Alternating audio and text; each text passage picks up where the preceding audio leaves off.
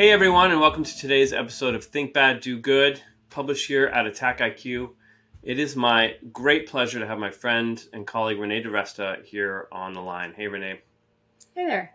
So for those of you that are tuning in that don't know who Renée is, and I'd be surprised if any of you are in that category, but for those of you that don't know who she is, Renée is the technical research manager at the Stanford Internet Observatory at Stanford University. It's a cross-disciplinary program of research, teaching, and policy engagement for the study of abuse in current information technologies, obviously very important.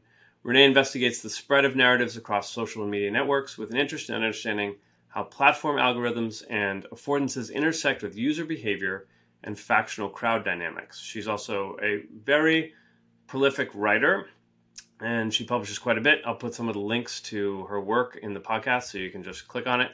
But she studies how actors leverage the information ecosystem to exert influence, from domestic activists promoting health misinformation like anti-vax theories and conspiracy theories to the full spectrum of information operations executed by state actors, which is obviously a very big deal. She's advised President Barack Obama, many members of Congress, and she writes for the public through tons of outlets. I saw one, the Digital Maginot Line, we'll put in the link, from Ribbon Farm was the first one that I read of hers. Gosh, when was that, like 4 or 5 years ago? Yeah, 2018, 2019, yeah. Yep. Yeah, that was a big piece that she published that really got her ideas out there. But now she publishes a lot with The Atlantic and Wired, and you can find a ton of her work on the Atlantic website. And she publishes a lot of research through Stanford, which includes her new report, Unheard Voice, published jointly by Stanford and Graphica. You can find that on the Stanford website. And very exciting, Publishers Weekly has recently announced that she's working on a new book, which I promised not to ask her about because there's nothing worse than asking someone about their book while they're writing it. It's called Agents of Influence. So it's going to come out, in about 1.5 years? No pressure. God willing. So keep your eyes out, folks, and we'll have her back on if she's willing once that comes out. So welcome, Renée. Thanks for having me, Jonathan. Yeah, thanks for joining. So let's dive in. You have said that propaganda has always been a part of violent conflict, which I think is something that people probably know in the back of their head, but maybe they don't recognize constantly. And that's a great point. But in the modern era, it takes on a different point than it has historically. And you've written about the role of propaganda in history. You introduced this concept of ampliganda. And I wonder if you could just talk about that. Yeah, I hate making up terms. I feel like that's one of these terrible terrible things that you have to do in essays sometimes. But what I was trying to get at in that piece was that propaganda evolves to fit communication technology of the day, right? And so many of the reasons for conflict have not changed in the span of human existence: pursuit of territory, of power, of riches, these various motivations that have always been there. You have the human nature, which has not really changed very much in many ways over time either. A lot of the kind of psychological motivators have been consistent. What do people need? What do they want? What are they looking for? But so what really does change is the communication technology. And when we're talking about propaganda, which really is referring to messaging, we're talking about ways in which entities who are trying to achieve a particular objective use communication to send messages to the public. Sometimes that's for purposes of persuasion, right? They want to change people's minds. They want to make them believe a certain thing. They want to create a type of, particular type of patriotism, a particular type of demonization of some group. There's different persuasion motivations there. But another use for propaganda is really activation. So just riling up the people who already believe that thing and making them feel compelled to take an action. And that's where you start to see some of the things around revolutions, perhaps, or social movements that get violent at times, or even just mass protests. So you have these different motivations, but the thing that has changed over time is the technology by which those messages are given to the public and who controls that technology. And so for a very long time, when we talked about propaganda, what we were talking about was those who controlled broadcast media. And broadcast, of course, in its various forms has evolved over time too, right? We have print, we have radio, we have television, but who controls the means of information dissemination, who controls that technology? It's traditionally, for a very long time, been those who already have power, governments, political leaders, authority figures. working in conjunction with media to push information to the public.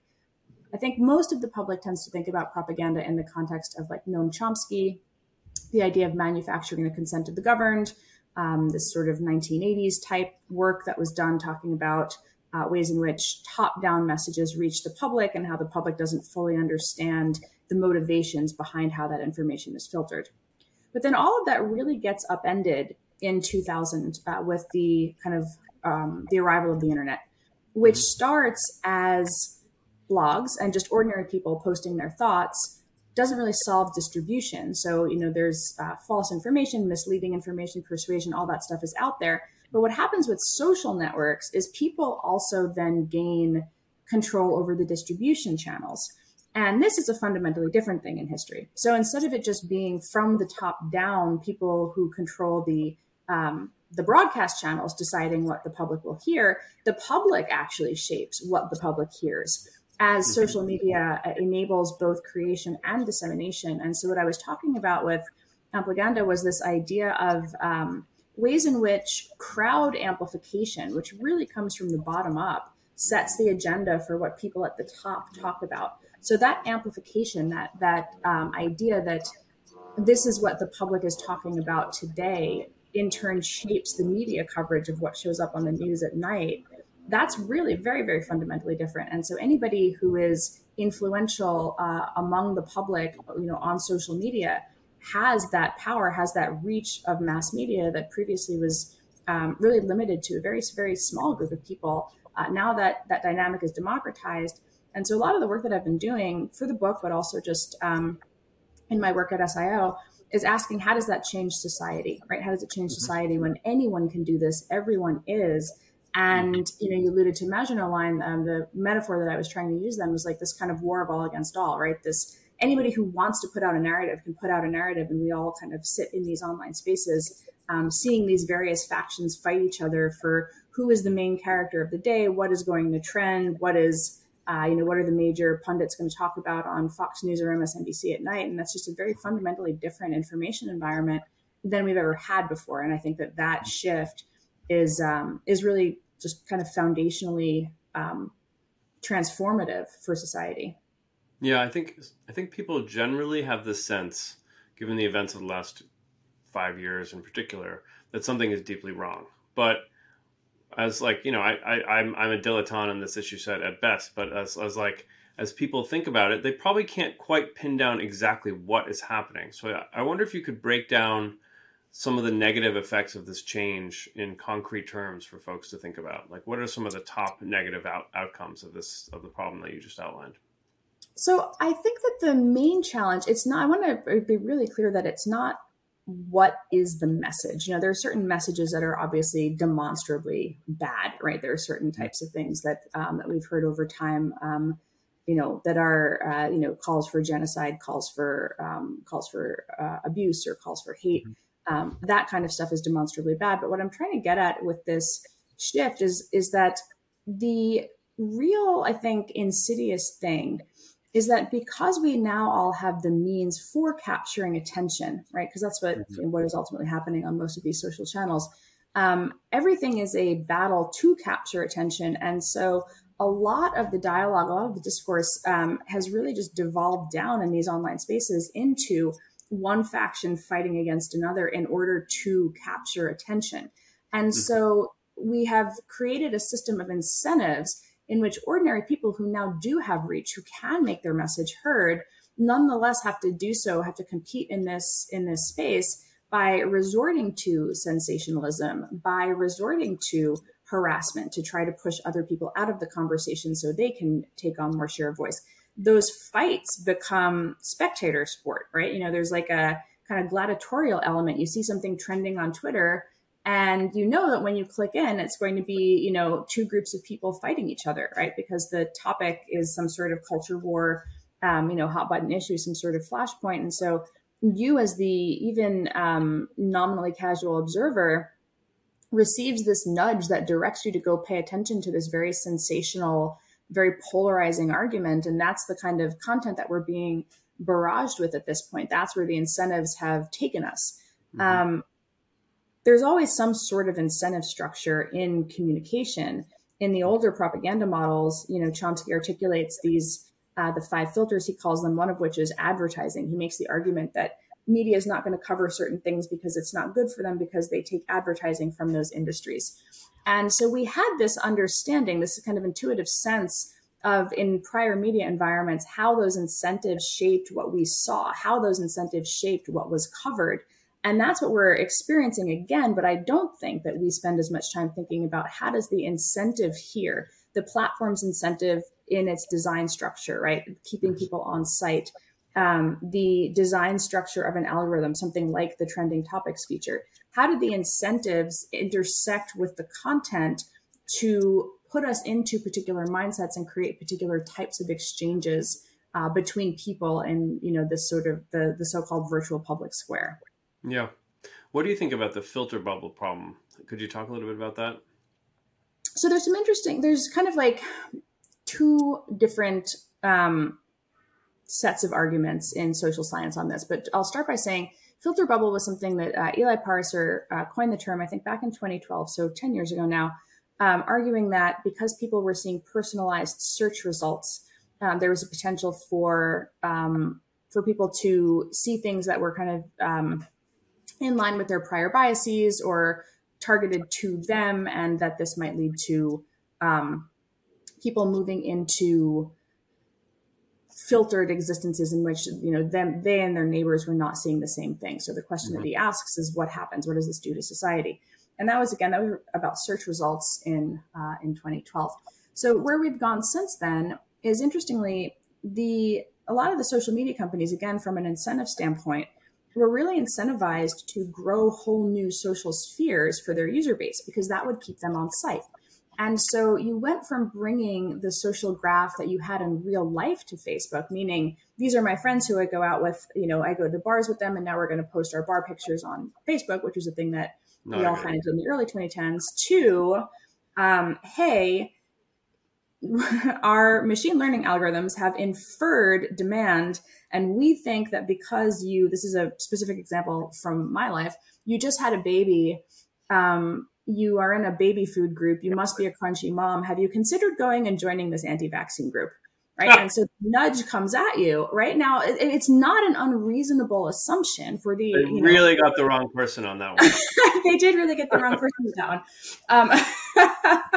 But I thought it was so interesting, right? Because I was thinking about it with my user interface design and hat on, and I was like, why am I getting these nudges? This is insane. But it's because in collaborative filtering, I am in San Francisco, I make my own baby food, I cloth diaper my kid, obviously I must be an anti-vaxxer. It's not totally unreasonable. But the algorithm, in fact, the platform is incentivized to give me that little nudge. Now, maybe I don't take it, maybe I ignore it, and then the next time the recommendation engine serves me something, it recognizes that the signal I gave back was not engaging with that nudge, ergo maybe that was a bad nudge. So here's this other thing. Maybe you want to see backyard chickens was another thing that it was pushing me for a while. Maybe you want to start a chicken coop in your backyard, hippie. At least the rats. That really causes rats, by the way. I actually did join the backyard chickens group, because I was like, oh, pictures of chickens. What are people doing in the backyard chickens group? I enjoyed it until the sick chicken pictures started, and then I was like, let me get the fuck out of here.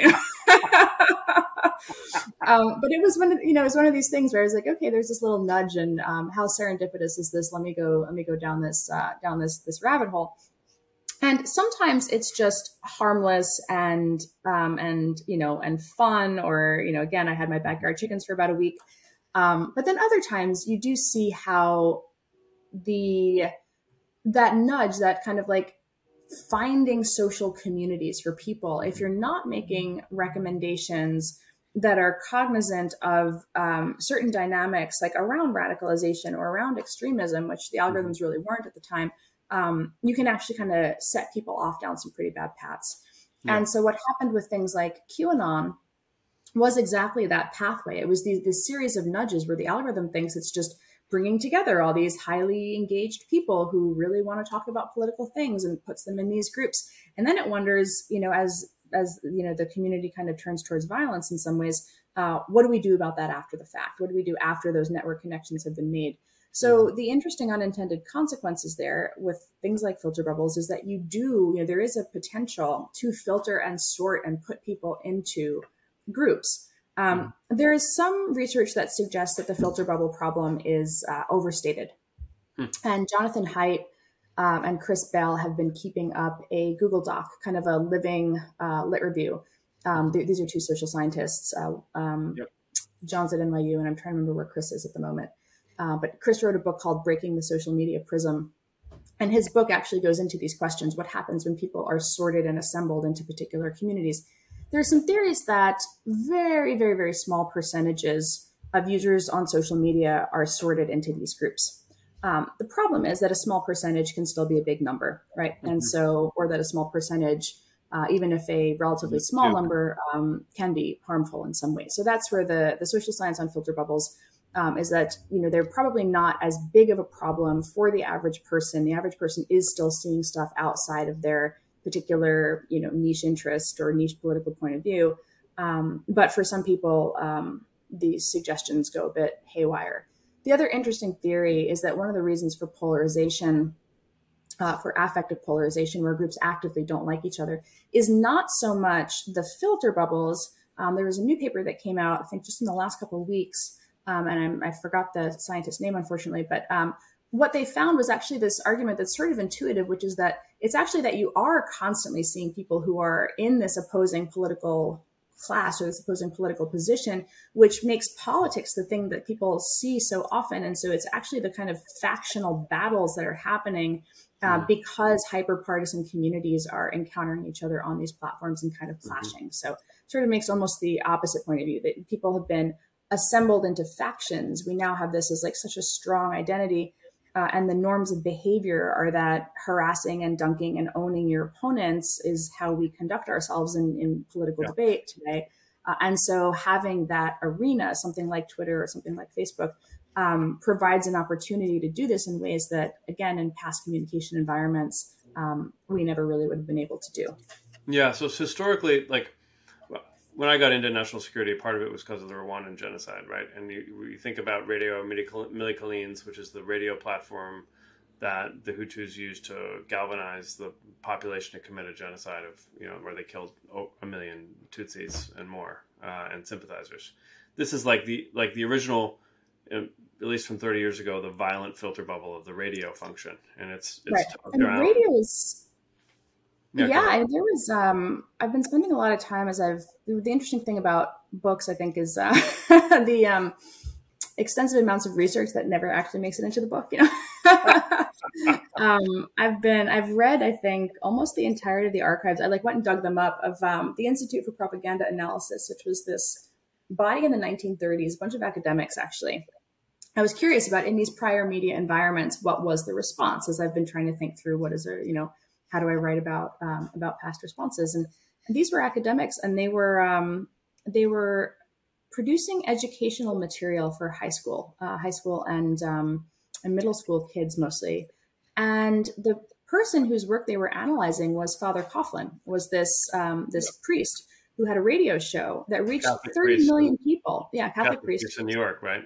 Yep, reached 30 million people.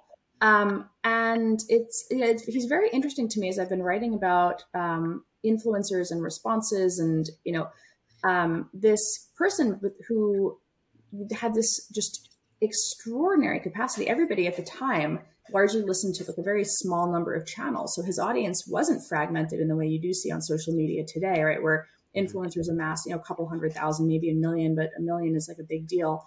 But this person had just absolutely extraordinary influence.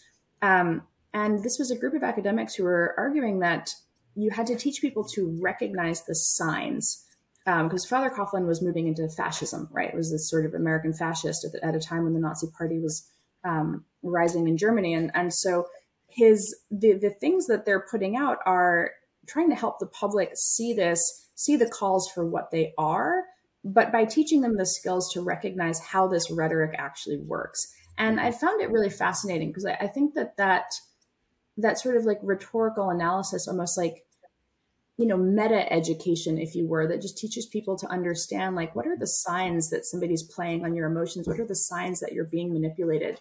are largely lost. But if you look at how people talk today, a lot of the hyper-partisan political influencers in particular, the rhetoric is, it's quite similar. It's the same, like, they don't want you to know, who the hell is they, why wouldn't they, and once you kind of start to flag how these flourishes work, you hear them everywhere. And so I've actually found that process of just going back and reading these old archives really interesting from the standpoint of, we think the internet is, the internet didn't cause these problems. The internet changed the problems. It changed the manifestation of how the message got there. But radio, as you know, has been just incredibly powerful.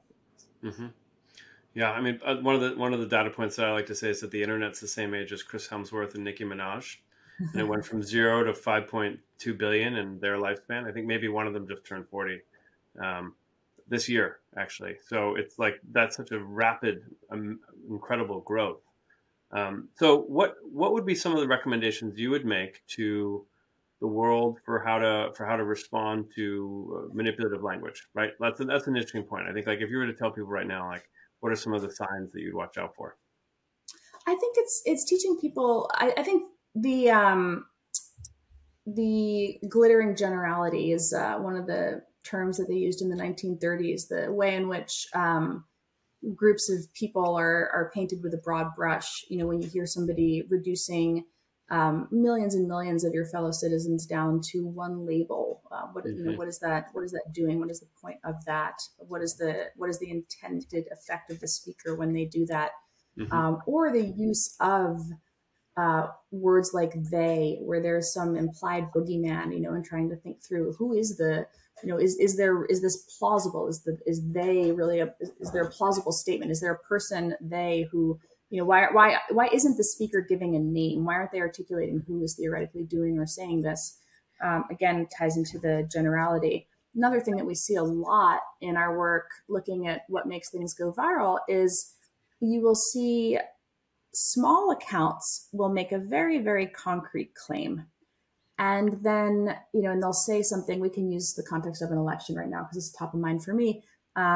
There's a suitcase outside of my polling place. That's how they're delivering the stolen ballots, right? As a representative example.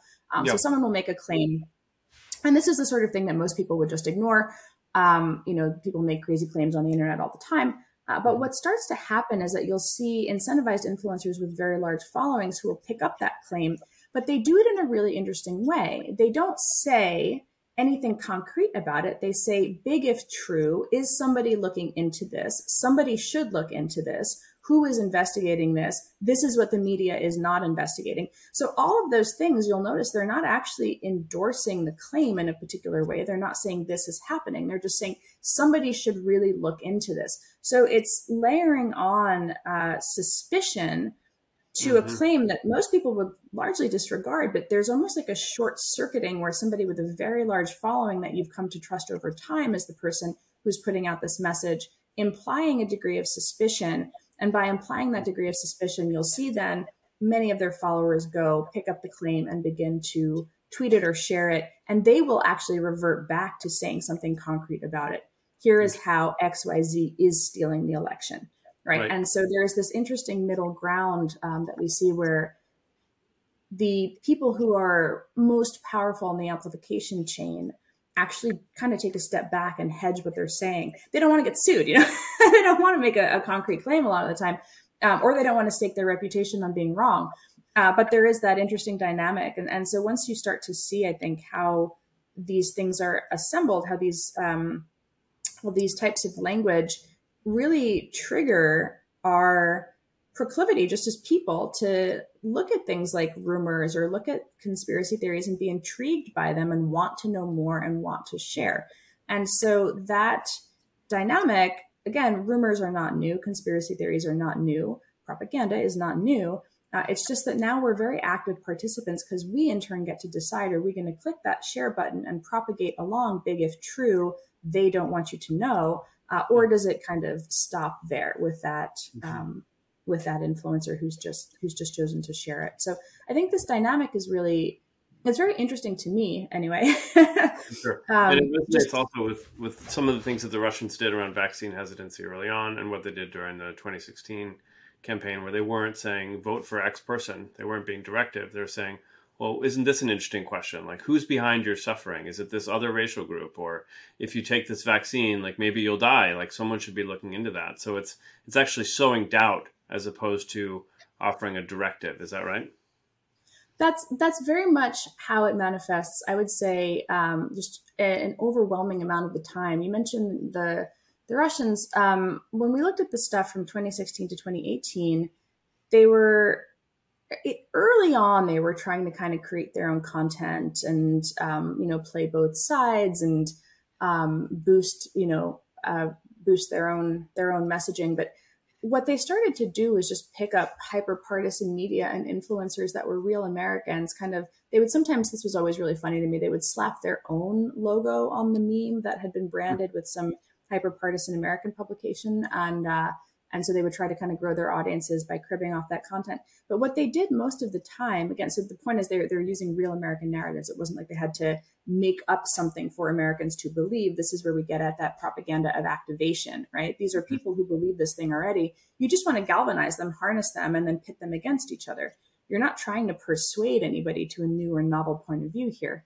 So what we saw with the Russian stuff was constant emphasis on your identity as an American and what your distinct American identity was. Were you LGBT? Were you Black? Were you white? Were you a descendant of Confederate soldiers? Were you a Texan? You know, there were all of these different, were you a feminist? Were you the wife of an incarcerated spouse? I mean, they got real niche on some of these things.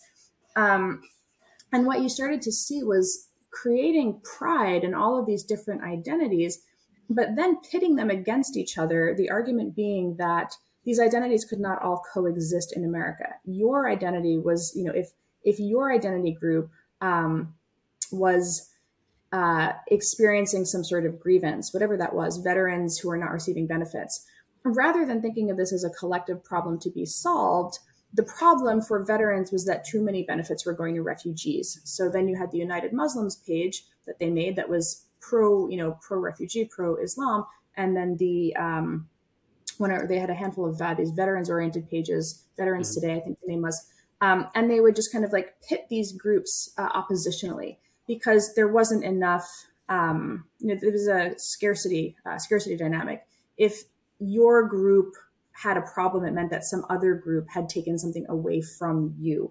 So this was not something that we could solve collectively as Americans. It meant that society had to fracture along these different identity points. So that kind of factionalization of American identity was where they chose to go. And they just did it over and over and over again on all platforms for a very long time. And, we were kind of doing it to ourselves. So I'm not saying that, it would be, I think, a gross overstatement to say that the Russians were the first people to realize that Americans had some fraying of the social fabric. But it was that they recognized it as a viable strategy for interference. Yeah. Yeah, it was like a very light touch. They could just intervene with a small amount of investment and exacerbate what already existed.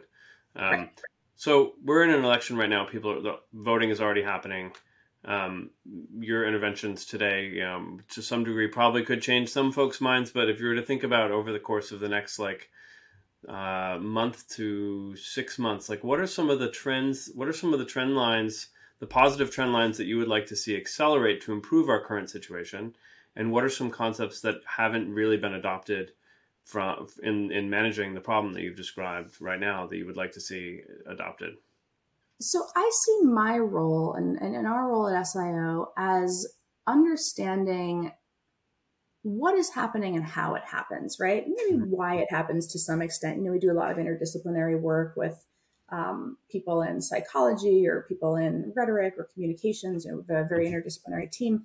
But we do a lot of chronicling of what is happening, and we make recommendations for how should government think about this. The question of what government should do is a whole other, we could spend an hour on that alone, because we have hit a really interesting point in society in the US where trust in government is so low that the idea that government should have a role in understanding social media narratives around elections or pandemics is, seen by some segments of the population as some sort of, ministry of truth or some sort of surveillance, as opposed to the government taking the pulse of the, where the American public is.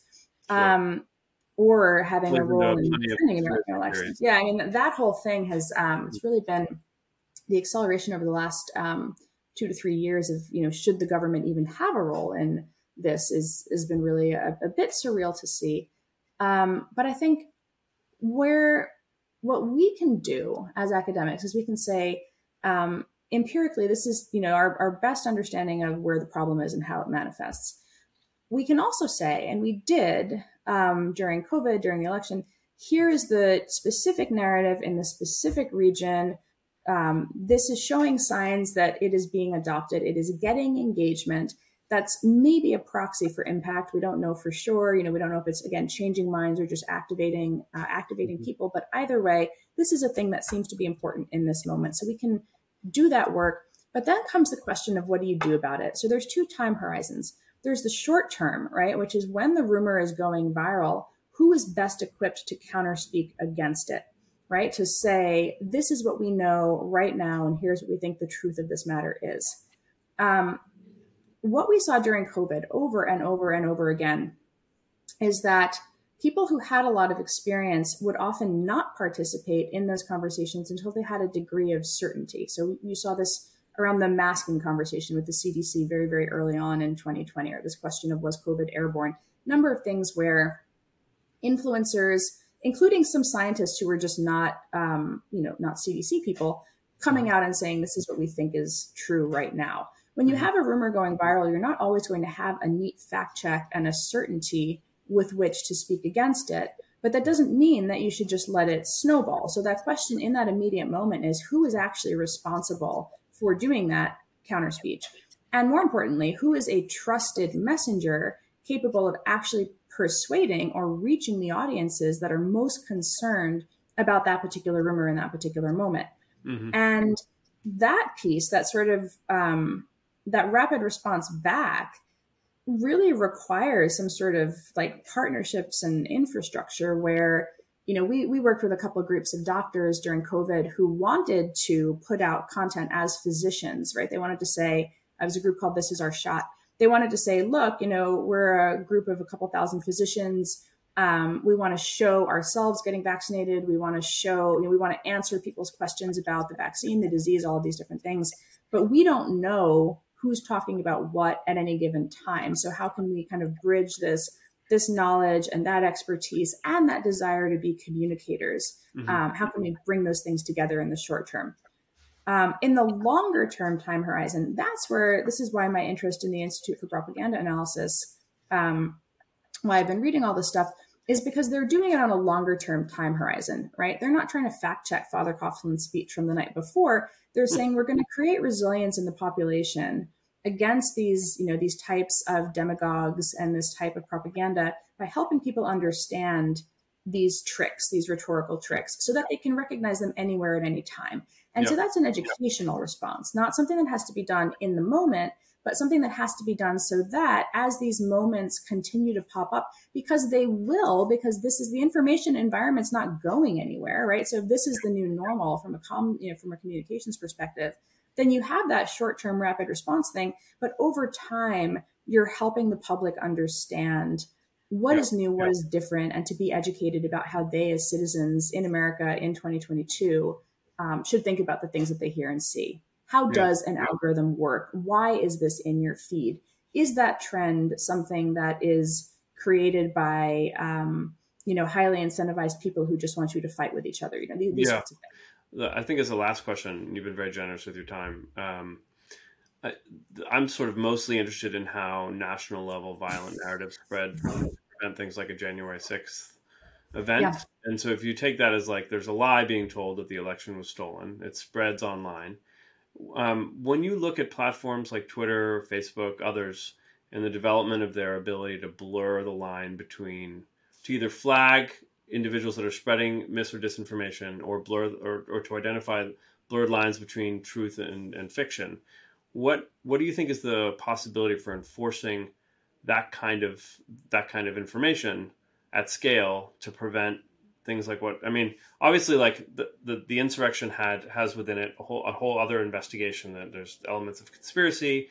There's national political leaders who are involved in spreading it. That accelerates the problems that have been in place for years before then. But if you take interventions like Donald Trump and Marjorie Taylor Greene were only removed from Twitter around the January 6th, or they were only removed or filtered in the days immediately before, on the day of, or immediately after, right? But if you consider in advance, you want to prevent these narratives that you've talked about from spreading and becoming a movement. What do you look for in the platforms and their ability to actually enforce the kinds of changes that need to happen? What you're asking about there, it's a really challenging question. And I'm sure you know that, because it's this question of, there are a few things that happened. First, there's progressive buildup over time, right? What kinds of speech is not incitement in the moment, but is there something that is demonizing or othering a community or population over time? You know, again, to get at some of the other topic areas we've talked about. Immediate incitement to violence, the platforms have rules about. That sort of slow buildup, that dehumanizing language. One of the things that we saw in the Facebook leaks, the Frances Haugen papers, was that they are trying to understand that internally. What are the signals that indicate that a community or group has a proclivity to violence? And what we did see was that around Election Day in 2020, in the days after, immediately after, so President Trump makes his announcement on the night of, alleging that the election has been stolen and or heading in that direction. I'm not 100% sure when that exact claim was made, but as he begins to head in that direction, many groups, the Stop the Steal groups on Facebook, grow extraordinarily quickly, hundreds of thousands of people in a day. And what you start to see is the platforms taking steps to take them down as the rhetoric in the groups heats up. And they're caught off guard. They are blindsided by the extent to which this happened. And so you do see them kind of stumbling around and being a bit, reactive. I think that, it's something of an unprecedented, that particular lead up, I think, was a bit jarring. I think some people who study extremism have made some arguments that January 6th was actually very predictable if you were watching certain online spaces. The platforms have tried to figure out where to strike that line between freedom of expression, your right to express anger or distrust in an elected official or an outcome, versus the extent to which a buildup of those things leads people to then go and act. I don't have a neat answer. I think that this kind of dynamic is the sort of thing where, unfortunately, that research happens internally and we can't see it from outside. We only see it when it leaks, right? And so we don't have visibility into those signals. When my team looks at stuff, we can see, this group is growing very fast. If it's a public group, we can only see it if it's a public group. As academics, we don't go and join secret groups or anything like that. But we can only see these public groups growing. And so we can say, it seems like this is really a thing that a lot of people are caring about and agitated about. But we can't make a leap from that. And that's where I think these questions, again, the short term versus the long term time horizon, I think what you'll see, and then, election day is about 2 weeks out. I think you'll see the platforms act very decisively this time around, if there's indications that these sorts of unrest is growing in particular locales. We don't have a national election this time, so I think it'll look a little bit different than 2024 did. But if there are if there's indications that rhetoric is heating up, I do think you'll see takedowns happen. Beyond that, though, again, in the longer term, arguing for researcher access and things like that, so that we can, as social scientists and others, have visibility into what is happening and what kinds of the momentum, by which these groups grow, is something that we just don't have particularly strong visibility into. Yeah, you're often looking at it historically, and doing a marvelous job. It's great. Yeah, it's great. I mean, you've really done incredible work in shaping the debate and the country's understanding of the problem set and the world's understanding. congratulations on all you've written recently, and that all that's coming down the line. It's certainly everyone's excited to see what you continue to come up with. So keep up the great work, and thanks for coming on. Is there anything you've left unsaid that you wanted to say? No, thanks so much for having me. Yeah, it's wonderful to see you. Thanks, Renée. Okay.